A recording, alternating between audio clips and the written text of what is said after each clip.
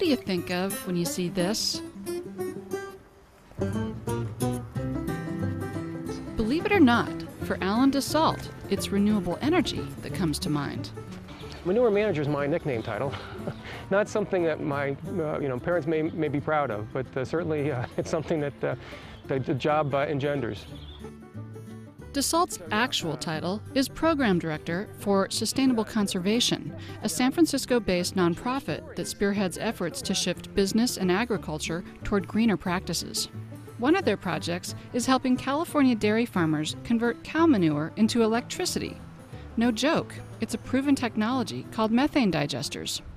We're all little methane digesters, and if people have eaten beans, they probably understand what I mean by that. Unfortunately, it's kind of hard to capture the gas coming out of people. Cows, on the other hand, it's actually not that difficult. Once the manures come out of the cow, there's all these little bacteria in there that actually break it down and produce that gas. And all it takes is to get a bunch of those together in a pond, and you got methane. Here at Joseph Gallo Farms, near Atwater in Merced County, General Manager Carl Morris shows me how to make power from poop.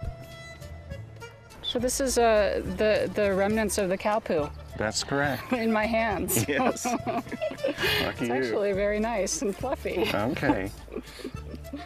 The whole process starts when wastewater from the company's cheese plant is used to flush manure from cow stalls.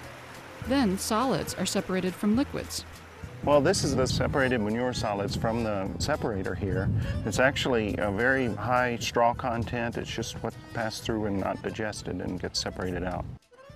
The remaining manure water is pumped into a 7-acre covered lagoon where natural bacteria from the cow's gut break it down in an oxygen-free or anaerobic environment. Well, here we are on our digester. We're actually walking on top of 45 million gallons of manure water. That is a new experience for me, I have to say. This is covered by... As bacteria consume organic material, a complex biochemical reaction occurs, and the carbon content of the waste is converted to methane. The dairy's equipment then traps the gas, cleans it, and burns it as fuel in 2 generators. The system provides as much as 80% of the electricity needed to run the company's cheese plant. And how many cows do you have here at Joseph Farms? Well, this dairy, our Cottonwood dairy that feeds this digester, is 5,000 cows about. We have a total of 16,000 cows on 5 dairies. And how much manure do they produce every day? A lot. The average cow produces about 90 to 100 pounds of manure, so you do the math. Every single day? Yes. Does it go up and down then? Not that much. It's usually built up like this. If it goes up too much, there's emergency vents there. All this gas adds up to impressive savings for Joseph Gallo Farms. They've knocked off $1,500 a day from their electricity costs and saved 300,000 gallons of propane per year. The system cost about $2 million, $600,000 of which was funded by a grant from the California Energy Commission. Although the technology is promising, experts say it won't be widely installed at dairy farms until utilities like PG&E are required to buy back the electricity they generate. If the methane from California's 1.7 million dairy cows was captured and converted to biogas, it could supply upwards of 120,000 homes with electricity. You know, when I see waste, I think of resource. We don't make a connection between our food and our products we consume and the waste we generate. People know, they've heard got milk, but they don't think get manure. And that's something that I want people to get, is to get manure, because that is really an important issue in terms of both environmental impact and potential environmental benefit. Manure, while not quite as sexy as other green energies like solar and wind, has an added ecological advantage. Not only does the use of biogas offset the use of fossil fuels, it also greatly reduces the air and water pollution that would normally result from dairy operations. Because we have a lot of cows in California, actually 1 out of every 5 gallons of milk produced in the United States comes from California, so there's a lot of cows producing waste. They have an impact when that waste hits the ground. And when it hits the ground, it does more than just stink.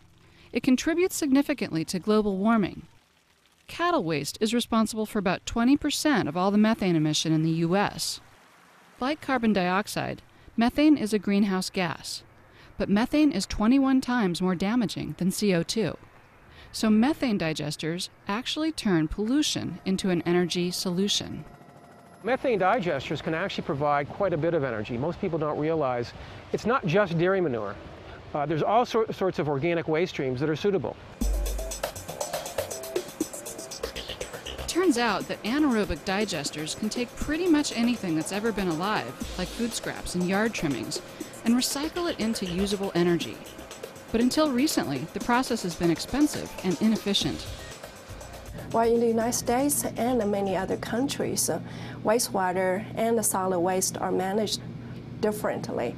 And wastewater treatment has been very well developed. However, solid waste has been mainly disposed in landfill. After 8 years of designing and prototyping in her lab at UC Davis, Dr. Ruihang Zhang has recently unveiled the Biogas Energy Project, a state-of-the-art system called an anaerobic phased solids digester. What kind of material comes into the system? Well, the system is designed to be able to take in a variety of waste materials, including food scraps, grass clippings, animal manure, rice straw, for example. And so it can process a variety of organic materials. Here's how it works. Food waste is collected from restaurants and institutions, like here at the UC Davis cafeteria. It's then trucked across campus to the digester, where it's loaded into the hopper.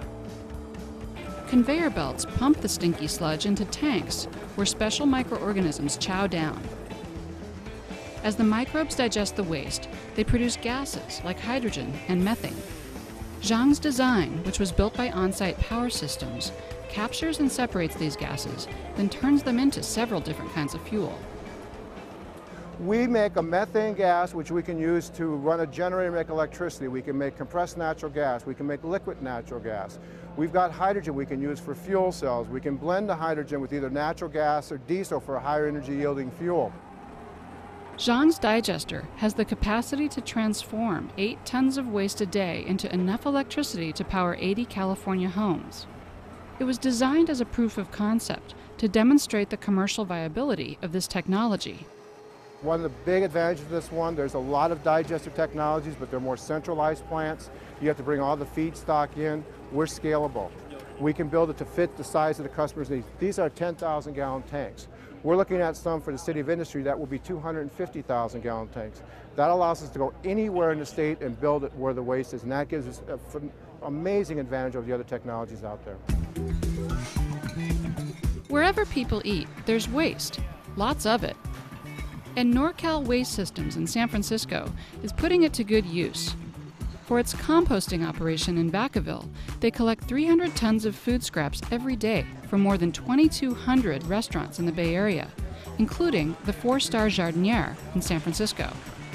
Here we have our big green dumpster, so any of our renewable food scraps go into this dumpster here. And then we have our blue bins and our black bins, the black bins being actual garbage, and then the blue bins being recyclable glass and paper. And since you started this program, about how much have you reduced your landfill waste? I think we've probably reduced the landfill waste to 8 to 10% of the garbage that we're generating now. Now that technology, like Dr. Zhang's Biogas Energy Project, has made solids digestion more palatable, it won't be long before these gourmet scraps are powering everything from dishwashers to school buses.